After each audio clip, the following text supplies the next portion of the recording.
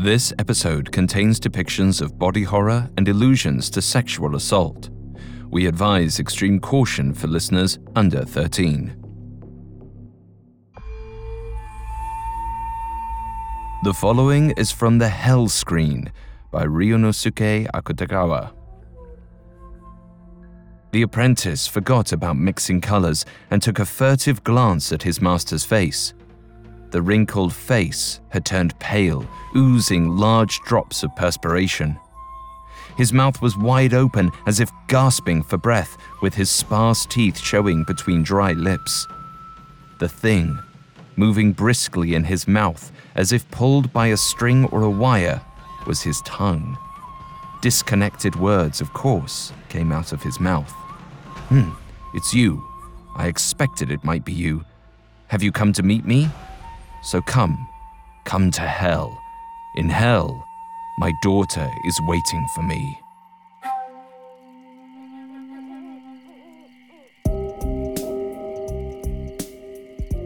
Good evening, everyone, and welcome back. I'm Alistair Murden, and this is Haunted Places Ghost Stories, a Spotify original from Parcast. In this series, we reimagine ghostly tales from some of history's greatest authors. The following version is our own unique take. It may feel familiar in some ways and different in others. We hope you enjoy it. You can find episodes of Ghost Stories and all other Spotify originals from Parcast for free on Spotify. This week, we continue our month of stories about haunted artists with a tale from Japan. Today's adaptation is part 1 of The Hell Screen, written by early 20th century Japanese author Ryunosuke Akutagawa. Akutagawa is perhaps most famous for his short stories In a Bamboo Grove and Rashomon, which inspired Akira Kurosawa's classic film of the same name.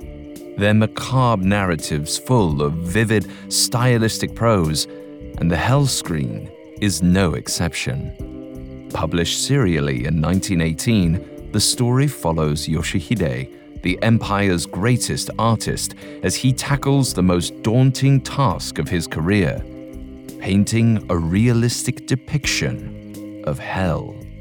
But to do so, Yoshihide must avail himself to the deepest depths of his own hell and risk losing himself in the process.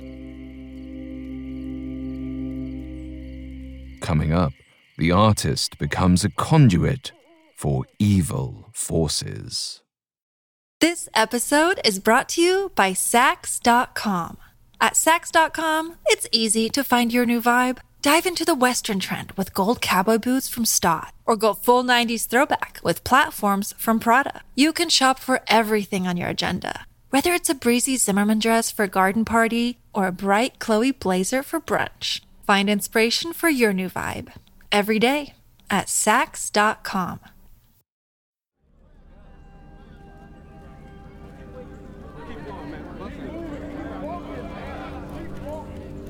It was a gorgeous spring day in Horikawa. The sun was shining in the palace courtyard, and the trees were in full bloom, delighting the gathered crowd. But they weren't there to take in the perfume of the cherry blossoms. They had come to appreciate the latest masterpiece from Yoshihide, the great artist. They murmured amongst themselves, guessing at what the covered artwork might depict. Some feared it would be grotesque or sinister, as Yoshihide's work tended to skew toward the wicked. In fact, villagers often speculated that the painter practiced dark arts. His most impressive tableaus featured immaculately rendered scenes of torture and violence. Rumor had it that several people died of mysterious causes after modeling for him. The man himself stood on the elevated entrance beside the painting. His back was to the crowd, showing open contempt for his audience. And the feeling was mutual. Though he was an extremely gifted artist, Yoshihide was disliked by the people of Horikawa. A leathery, mean-looking man, villagers called him Monkey Hide behind his back. Today, Yoshihide couldn't care less what they called him. He was looking toward the palace, searching for the only person he cared to see, his daughter, Yuzuki. The crowd fell silent and bowed as the Grand Lord of Horikawa emerged from the palace. Dressed as always in the finest silks, Lord Nakamura lived for opulence. But today, he'd invited the commoners to the palace to share the luxury of fine art. Everyone held their bows, waiting for their lord to speak. But he remained silent, because one person still had not bowed to him: the artist, Yoshihide. The lord locked eyes with Yoshihide, silently commanding his deference. But the artist had little use for customs, especially when he was agitated. He called to the lord, "Where is my daughter? She is not your possession to lock away from the world." But Lord Nakamura said nothing. He stared at Yoshihide, eyes narrowed, until finally, after a long moment of defiance, the artist bitterly bowed. Satisfied, the lord turned to the crowd and announced, "Behold, Horikawa's newest treasure." Palace attendants unveiled Yoshihide's artwork, a tremendous painting depicting a cherub turning winter to spring. In it, Horikawa's bridge was frosted over and snow lined the river's edge. At the cherub's touch, the cherry trees blossomed and the water lilies bloomed. The scene was magical, yet astonishingly realistic. The colors and forms leapt from the canvas as if the artist breathed life into them. Lord Nakamura was clearly pleased. Always the politician, he beamed at the crowd, making a show of his approval. He then turned to Yoshihide. "You have exceeded my high expectations. To show my appreciation, I will grant you any request." Without hesitation, Yoshihide said, "I want you to release my daughter from your service." The crowd was taken aback by the artist's boldness. It was well known that Yoshihide's teenage daughter was a maid in the palace, one of the lord's favorites. To make such a request was an affront to their benevolent lord. For a long time, Lord Nakamura stared silently at Yoshihide, as if to once again cow him into submission. But the artist glared back, unafraid. Then, he seized his opportunity.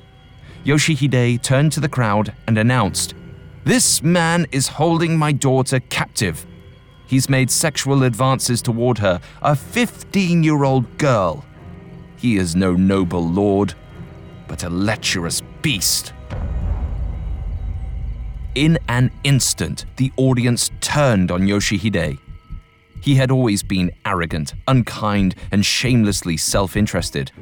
But accusing their beloved leader of depravity was a bridge too far. Palace guards rushed to remove Yoshihide from the grounds, but Nakamura held up his hand to stop them. Finally, the lord spoke. He told Yoshihide, "Yuzuki is worth far more than one magnificent painting. If you want your daughter back, you'll have to paint something else for me, and I will choose the subject." "I can paint anything," Yoshihide declared. Lord Nakamura smiled. "If that's true, I want you to paint me a realistic depiction of hell." The request seemed innocuous enough to the crowd, but they did not know the threat that lay beneath it. Lord Nakamura knew all about Yoshihide's creative process from Yuzuki. The artist committed to his projects with his mind, body, and soul. If Yoshihide accepted this commission, Nakamura knew he was sentencing the artist to spend a year in hell. Before Yoshihide could respond, he saw Yuzuki's face appear in a window of the palace. She raised her hand, a silent plea to her father. "Whatever it takes," the artist growled. He understood Lord Nakamura's game. But the Lord underestimated Yoshihide's love for his daughter. He would do anything to set her free. So if he wanted hell, Yoshihide would give it to him. When Yoshihide arrived back at his studio, he breezed past his waiting apprentices and got to work. He sequestered himself in his inner chamber and set up fresh paper on a dozen easels. Then he picked up a sharp piece of charcoal and closed his eyes, focusing on the seemingly insurmountable task at hand. In order to faithfully represent hell, he would somehow have to tap into a primal, evil energy. He'd need to allow it to breathe life into the art through his mind and his hands. The most difficult part of this undertaking wouldn't be the painting. It would be becoming a conduit to the underworld. Yoshihide thought about Buddhist teachings. Specifically, he imagined Mugen Jigoku, the deepest circle of hell which housed the most violent and depraved souls. According to certain scholars, Mugen Jigoku was so terrible that it could never be accurately described. If an author ever found a way to do it justice with words, they would die merely from the horror of writing about it. Yoshihide was just the artist to paint it. He set his mind to conjure the most horrifying imagery he could imagine. He sketched a mountain of swords, a river of lava, and a forest of snakes to comprise the landscape of hell. He knew he was on the right path when he could feel the sharp edges of the swords, the blistering heat of the lava, and the venomous fangs of the snakes leaping off the page. Before he knew it, Yoshihide had entered a trance-like state. He drew for hours, stopping only to replace his charcoal when it grew dull. Soon, his hand cramped, his arm burned, his fingers blistered. Still, he could not stop sketching. He drew kings of hell, presiding over the suffering of the damned, outcasts, nobility, and priests writhing in agony, cursed souls maimed by weapons, predators feasting on charred remains, and what would become the centerpiece, a falling carriage consumed by flames as a noblewoman burned alive inside. Yoshihide was so caught up in his work that he didn't even sense he was being watched, and not just by his apprentices. At times, in the dim light of the studio, it seemed as if the shadow of the portrait moved on its own, a silent companion watching over the artist's work. After days without food, water, or rest, Yoshihide finally stepped back and took in the hundreds of sketches that lined his chamber. Pleased, he muttered to himself, "I've done it. I've conjured hell." Now all he had to do was bring it to life. Before the artist began the daunting process of composing and painting the hell screen, he decided to pay his daughter a visit. Yoshihide knew Yuzuki was usually outside washing laundry in the afternoons. He hoped to speak to her without anyone noticing. As he approached the imposing palace, he carefully circled the perimeter to avoid detection. Yoshihide hid behind a large hinoki tree and peered toward the brook. What he saw twisted his stomach and filled him with rage. It was Yuzuki, crying as she washed a blood stain from her bedding. Abandoning all caution, Yoshihide emerged from the trees and ran to his daughter. He needed to be close to her to protect her. When Yuzuki saw him, she sprang to her feet and rushed toward him. They embraced, and she sobbed into his chest. "I didn't know when I would see you again. They forbid me from attending your unveiling and from leaving the palace grounds. I can't stay here any longer. Please, I want to go home. Yoshihide smoothed Yuzuki's hair and whispered to her, "Don't worry, my sweet girl. You won't have to stay in this prison much longer. The Lord will release you once I complete my next painting. I made him swear to it." Their reunion was interrupted moments later by two palace guards. Each of them grabbed one of Yoshihide's arms. As they forcefully dragged him off, he cried, "I'm going to get you out of here, Yuzuki. I'm going to set you free." Coming up, Yoshihide's demons take over. Love. It's been the subject of poems, novels, music, and film. It's also been the driving force behind some of the most horrendous crimes in history. Hi, I'm Vanessa Richardson. Join me for Season 2 of Criminal Couples and meet the lovers who took their passion to perilous lengths. Featuring standout episodes from female criminals, serial killers, solved murders, and crimes of passion, this season of Criminal Couples gets to the heart of what makes two turn to a life of murderous crime. Some couples were set off by revenge or greed. Others were fueled by sex and drugs. All acted in the name of love. Discover the darker side of desire in Season 2 of the Spotify original from Parcast, Criminal Couples. Follow for free and tune in every Monday, only on Spotify. This episode is brought to you by Sax.com. At Sax.com, it's easy to find your new vibe. Dive into the Western trend with gold cowboy boots from Stott, or go full 90s throwback with platforms from Prada. You can shop for everything on your agenda, whether it's a breezy Zimmermann dress for a garden party or a bright Chloe blazer for brunch. Find inspiration for your new vibe every day at Sax.com. Now, back to the story. Yoshihide was filled with renewed determination as the palace guards dragged him away from Yuzuki. His daughter cried after him, but as Yoshihide watched, she was ushered into the palace, her prison. Yoshihide returned to his studio at once. If a rendering of hell is what Lord Nakamura required for Yuzuki's freedom, then Yoshihide was prepared to work relentlessly until the hell screen was complete.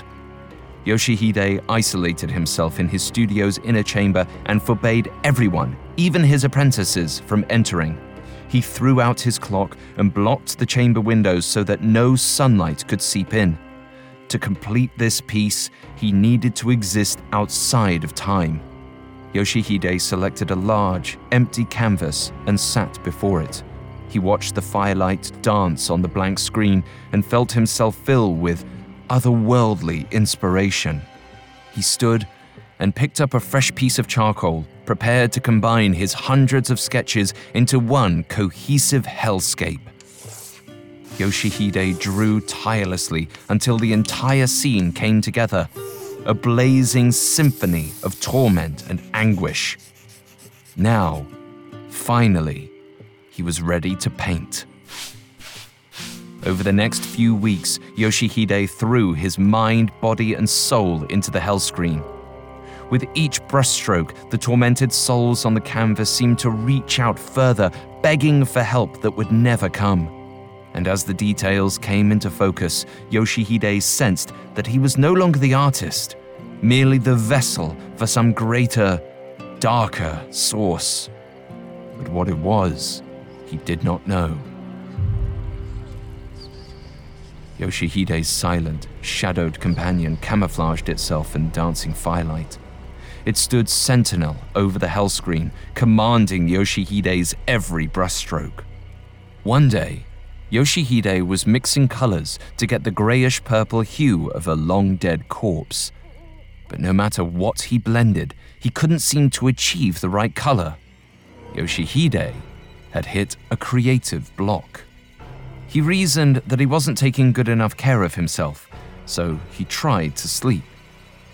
But as soon as he closed his eyes, the horrific imagery he'd been painting tormented him. But the living shadow knew exactly what the artist needed. For the first time, it whispered in Yoshihide's ear.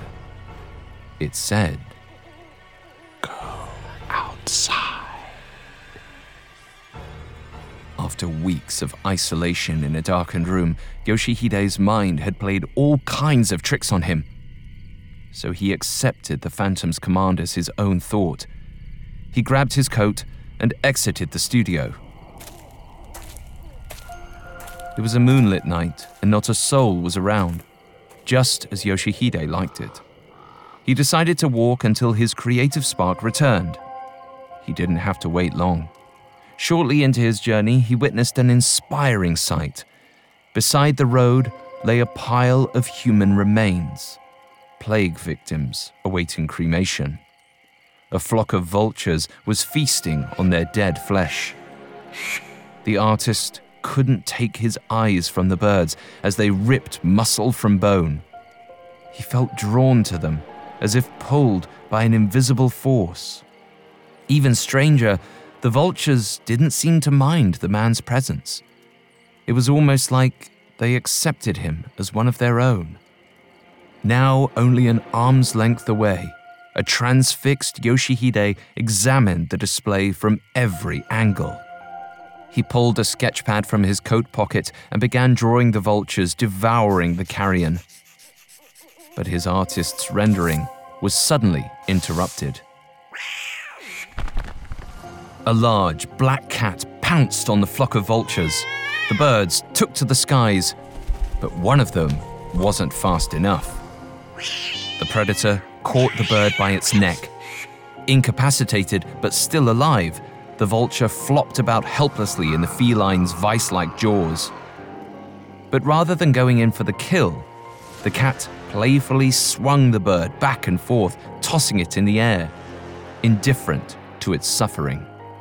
Finally, the predator put the bird out of its misery, ripping it to bloody shreds before Yoshihide's eyes. Witnessing the vicious killing was exactly what the artist needed. In such a small act, he saw the cruel torments awaiting in hell. He hurried home, desperate to sustain the momentum building in his mind. While the atmosphere of Yoshihide's innermost studio grew darker and darker, the same could not be said of his outer chambers. Since their master had begun his work on the hell screen, Yoshihide's apprentices had been enjoying themselves. With Yoshihide preoccupied, they were free to paint their own pieces. The studio had been downright cheerful in his absence.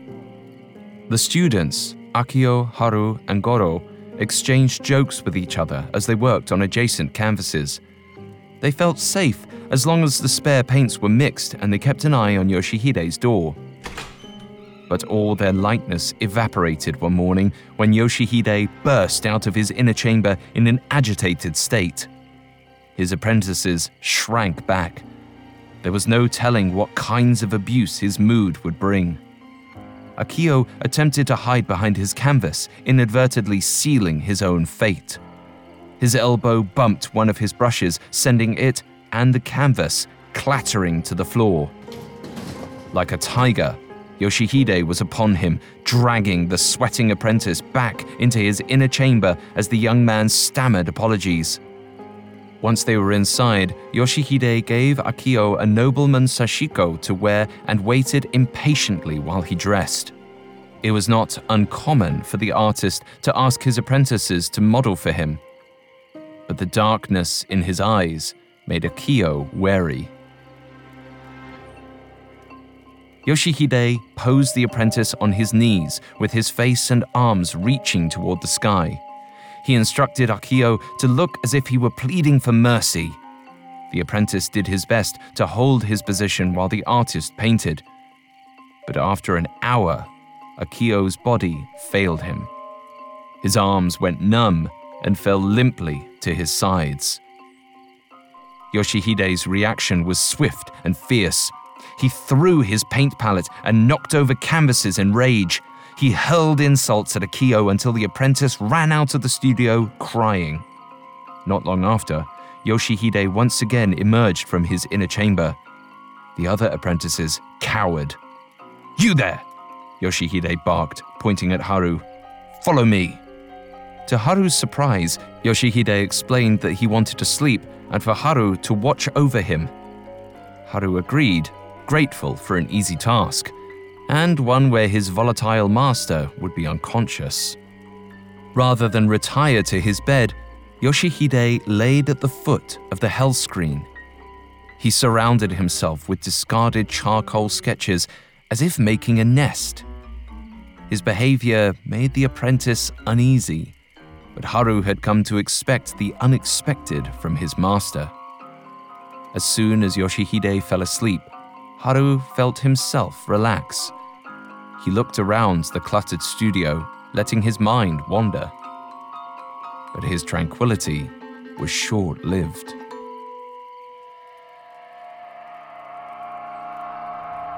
Yoshihide began moaning and thrashing about. All of the color drained from his face, and he began to sweat profusely. Still, he didn't wake. Yoshihide's dry mouth fell open.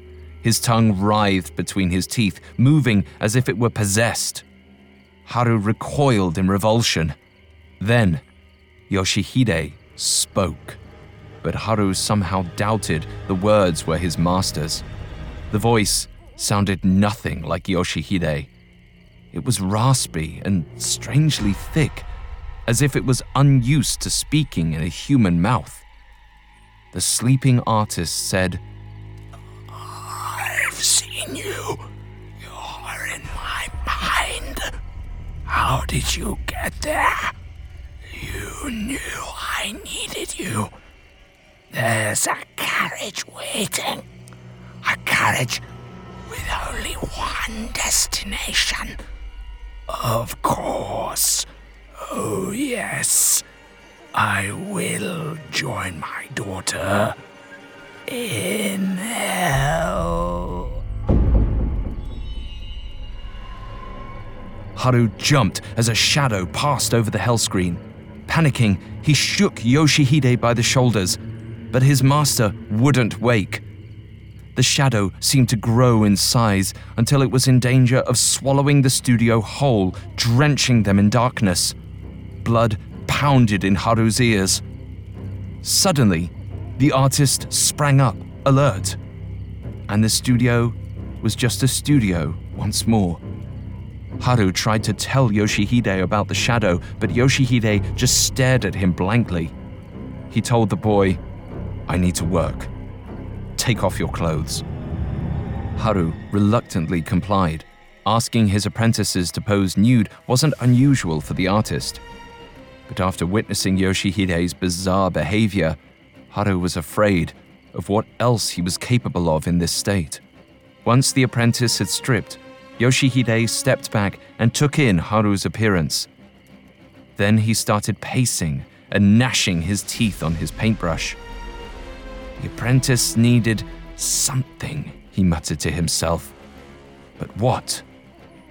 The answer came to him when he spotted heavy chains lying amidst a pile of props on the floor. In a cold voice, he told Haru to wrap himself in them. Haru's hands trembled as he reached for the chains. Sensing his apprentice's apprehension, Yoshihide grew outraged.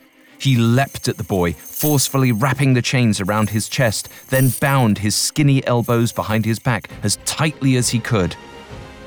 Still not satisfied, Yoshihide pushed Haru to the ground and rolled him onto his stomach. The artist wrenched the boy's legs backward and chained his feet to his hands. Then Yoshihide stepped on the apprentice's back, holding the boy's torso down as he bound all four of his strained limbs together. Haru cried out in pain, but his distress only seemed to fuel Yoshihide as he continued binding the boy. "There," he growled. "Don't move." Just then, something stirred in the air beside Yoshihide's ears. A voice spoke to him, ghostly but clear. "Pull them tighter." Yoshihide complied. He forced the boy's legs so far back he felt the muscles tear. Haru screamed, but Yoshihide only stepped on his ribs again, forcing the wind from his lungs. If he had to pull the boy apart, he would. If he had to break every bone in his body, he would. He would listen to whatever the voice instructed. If freeing his daughter meant dragging others to hell, Yoshihide would do it with pleasure.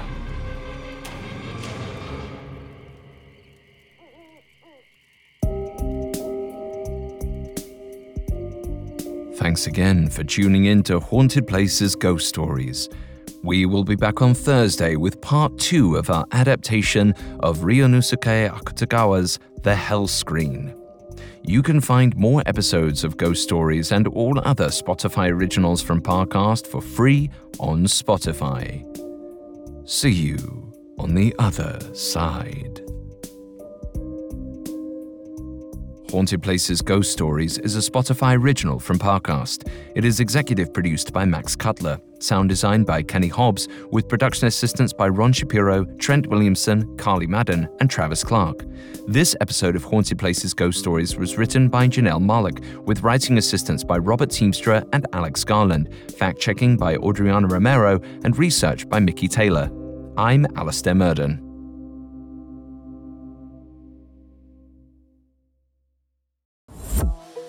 It's been said that love is a many-splendored thing. That is, until it's not. In Season 2 of Criminal Couples, discover true stories of couples who turned their love lives into a life of crime. Lies and deceit are just the beginning. Follow the Spotify original from Parcast, Criminal Couples. Catch new episodes every Monday, free and only on Spotify.